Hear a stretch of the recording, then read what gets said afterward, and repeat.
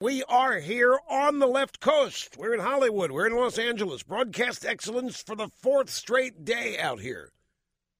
And one more to go after today. We're having more fun than a human being should be allowed to have. Showed up yesterday playing a golf course called Saticoy up in Reagan Country. You know where it is? It's up there in Camarillo. Or do they say Camarillo here? Camarillo. So we drove up there. You need meal money to get up there from here. And we show up, go to the 18th hole. It's a long par 5. El Rushbo. I'm hitting the ball off the tee as well as I have, and I don't know how long. Bammo. It's about a 535-yard par 5. The second shot, 3-wood, bammo, straight down the middle. And I have about 80 yards in. And I sort of come over the top on the gap wedge, ends up in the trap, greenside bunker. Now, we're one down here, but this is to tie it up and not losing any money. And, of course, everybody thinks when I'm in the bunker, I've got a reputation of being a bad bunker player. Okay, it's over. So I go in there, and I take my first swipe in the bunker, and the ball doesn't move. I whiffed. I got right under the ball, but I kept the pose. I kept the pose as though I had hit the best shot ever. I was just trying to cover my embarrassment in case anybody from high up the hill of the clubhouse is looking. So then I look down, the ball's still there. I bop up, take another shot at it, 2 hops in the hole. Hold out from the greenside bunker, 4 or 5, wiping out the opposition. It's been a long day. It's a hilly golf course, up and down. They just took all the juice out of them. That was it. As another successful, fun day brought to an exciting conclusion. And here we are, ready to kick it off again. Happy to have you along, folks. Telephone number is 800-282-2882. If you want to be on the program, the email address lrushbo@eibnet.com. Now, as I told you yesterday during yesterday's excursion into broadcast excellence, I was not going to have a chance to watch the Bamster's speech on Afghanistan. I actually didn't need to watch it. I know what he was going to do. But it's my job to watch it in large part so that you don't have to. That I would come in here and tell you what you missed. And as an added bonus, sometimes to tell you what to think about what you missed. But even at that, folks, I didn't. We, after the sterling day on the golf course, went to dinner, place in Malibu. I forget the name of the place, but high up on the hill, overlooking the ocean, looking south. Beautiful place up there. And got home, and I was just exhausted. I just zapped. So I didn't even fire up the computer. Toyed around on the iPad for a while. And I came in, I talked to a couple people, and found out what happened. And we basically have put together a summary for you. If you didn't watch it either, hell, I don't blame you. If you didn't want to watch it, we've got it summarized here in about, a minute and a half? I think that's about all it takes to summarize what happened last night. And now, the honest, condensed version of the president's Afghan troop withdrawal speech. Good evening. To begin with, I got Osama bin Laden. So really, anything I do in Afghanistan is okay. So I'm removing 30,000 troops, just like I promised the Taliban 2 years ago. Our mission in Afghanistan will change from combat to retreat because I killed Osama bin Laden. What does this tell our enemies? You will be held accountable unless I'm running for office and I think I'm losing. Of course, huge challenges remain, like creating an imperfect Afghanistan for future generations. But tonight, we take comfort in the fact that we have killed bin Laden. Now, some would have us retreat from the world. Others would have us overextended, confronting every evil in the world. I want a little bit of both, like in Libya, where we just drop bombs from 30,000 feet, hope we kill Gaddafi, and pretend democracy will just spring up out of nowhere. Oh, and did I tell you that I met the guys who took out bin Laden? We are bound together by the creed written down in our founding documents, the Magna Carta, the prenuptial, and the New Deal. America, it's time to focus on nation building here at home. Now let us respectfully end these wars. God help our troops, because I won't. Thank you. Pretty much sums it up, right? Obama, did you watch it, Dawn? Well, see, you didn't have to. Now you know. I'm sure you have a wonderful idea exactly what happened last night. Obama and his address to the nation. Stumbling through the show prep today, and I do mean stumbling. It's I try to stay on an East Coast schedule when I'm out here, and if I did, that would mean going to bed at 11. I go to bed about 2 a.m. So that would mean going to bed at 11 here, and getting up as 4, and getting in here at about getting at 5. Yeah. It hasn't been working out. I've been going to bed at 2 o'clock here and getting up at 5 o'clock here. After all of these action-filled days, doing the program and then, hustling out of here and heading to the golf course of the day, and then going out and then having a tasty morsel at dinner, and then back home, do some show prep before getting to bed.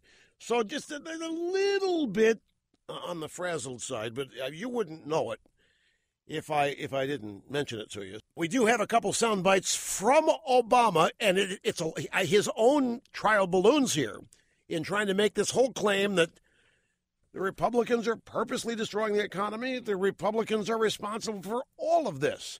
2 sound bites, maybe 3, from Obama's White House speech last night on Afghanistan. We take comfort in knowing that the tide of war is receding.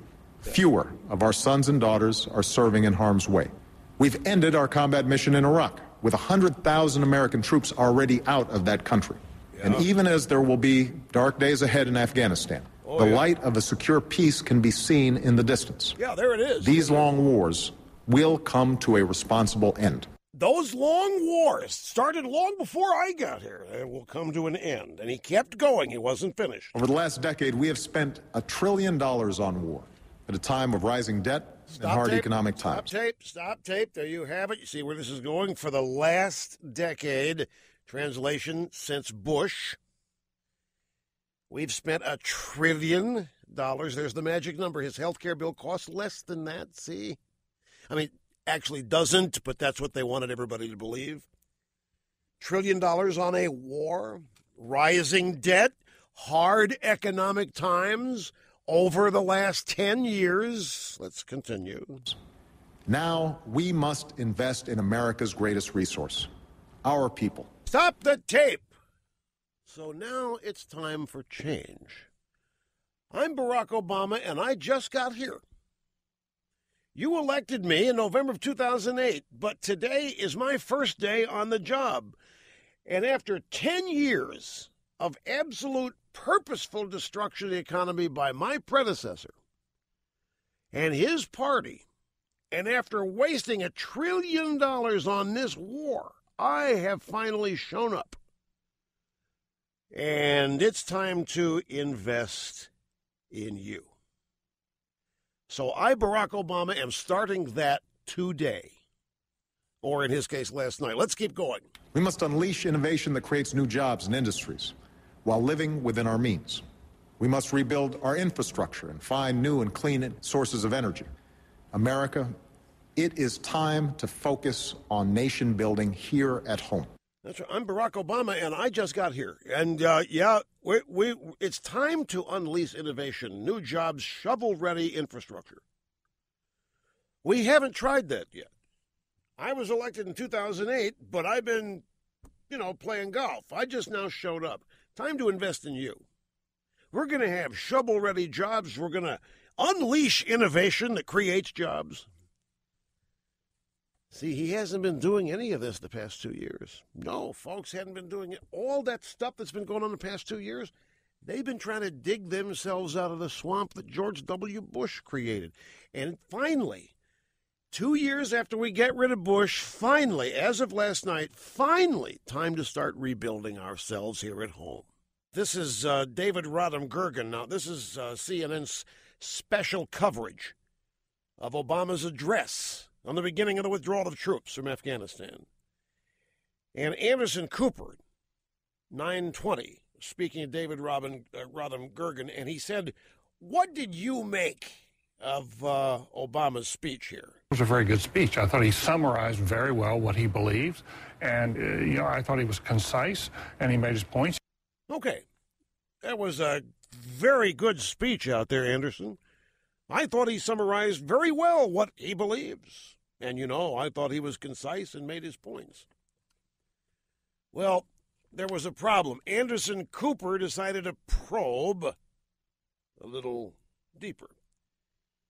He said, do you see this by any chance as a victory for Joe Biden? Now, you see, when you ask David Rodham Gergen about the substance of the speech, not whether or not Obama made his points and summarized very well for you, you get into the substance with him and you get a different take. There's no question about that. General Petraeus and Secretary Clinton and Bob Gates all have been reported tonight to have reluctantly accepted this outcome. They wanted them more robust. And I frankly must say, what I'm pretty puzzled about is when you're trying to wind down a war, and everybody agrees you have to wind it down in Afghanistan, you've got a general who's turned around 2 wars, is the most successful general of modern times. And he comes to you with a recommendation on how to do it, and you say, no, thank you, I'm going to do it a different way. Oh, so David Rodham Gergen not so happy with the speech, we learn, when he starts examining the specifics and the substance. The answer to this is actually very simple. Petraeus is a goof. He's an idiot. All he's ever been is a military hawk.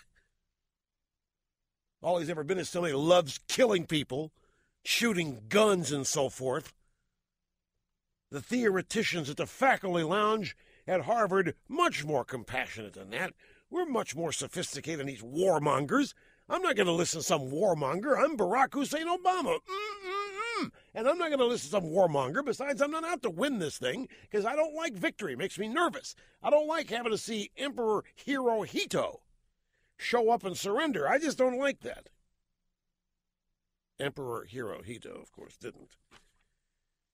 David Ignatius, a columnist at the Washington Post, basically says it doesn't matter. Obama is the commander-in-chief. Screw the generals. Charlie Rose asked him a question. Here's what intrigues me is the president's mind. What's happened here between the 2009 assessment, that long, drawn-out assessment of Afghanistan, and everybody who participated said was very interesting and very productive for them? What's happening between then and now when Obama says, screw it, we're getting out of there? This president has become commander-in-chief. This is the president who took a very gutsy decision to send the SEALs in to take out Osama bin Laden, and I think that changes you. Becoming commander-in-chief changes you in what way? Well, what he's deciding is, I'm going to make up my own mind, despite what the generals are telling me, and General Petraeus is a pretty aggressive arguer, and he's deciding what I think works is counterterrorism, and I'm going to have the force that supports that, and I'm not going to send in the coin force as the generals want, and I'm going to set the policy. Okay, there you have it. So he's a commander-in-chief. Screw the generals. Screw Petraeus.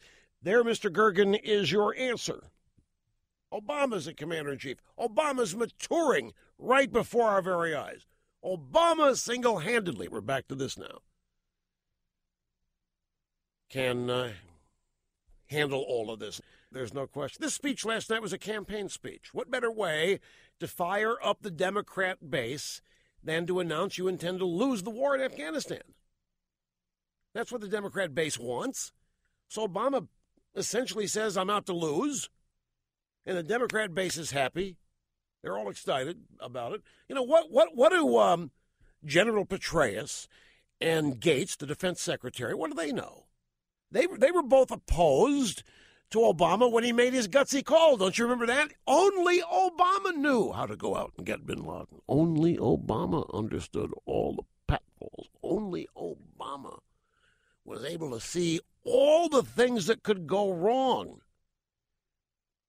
So he's a brilliant guy getting bin Laden, and now he's a brilliant military strategist. You know, Hitler's generals tried to argue with him, too. Fools. President Obama, in a nutshell, now says we cannot continue to fight in Afghanistan. Too expensive. But what is the logic here?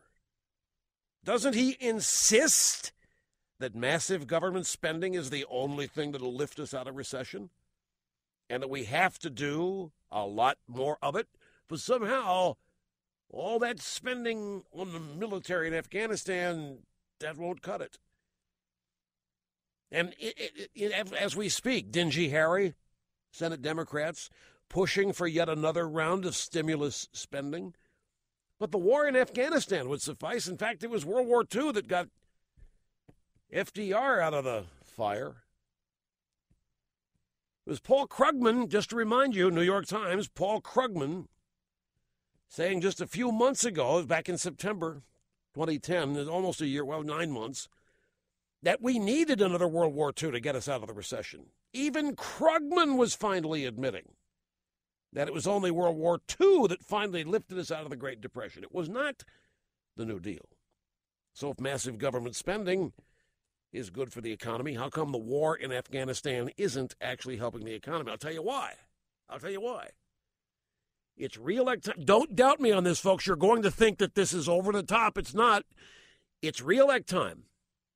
It's run for re-election time. Obama is losing his base. He's lost the independents.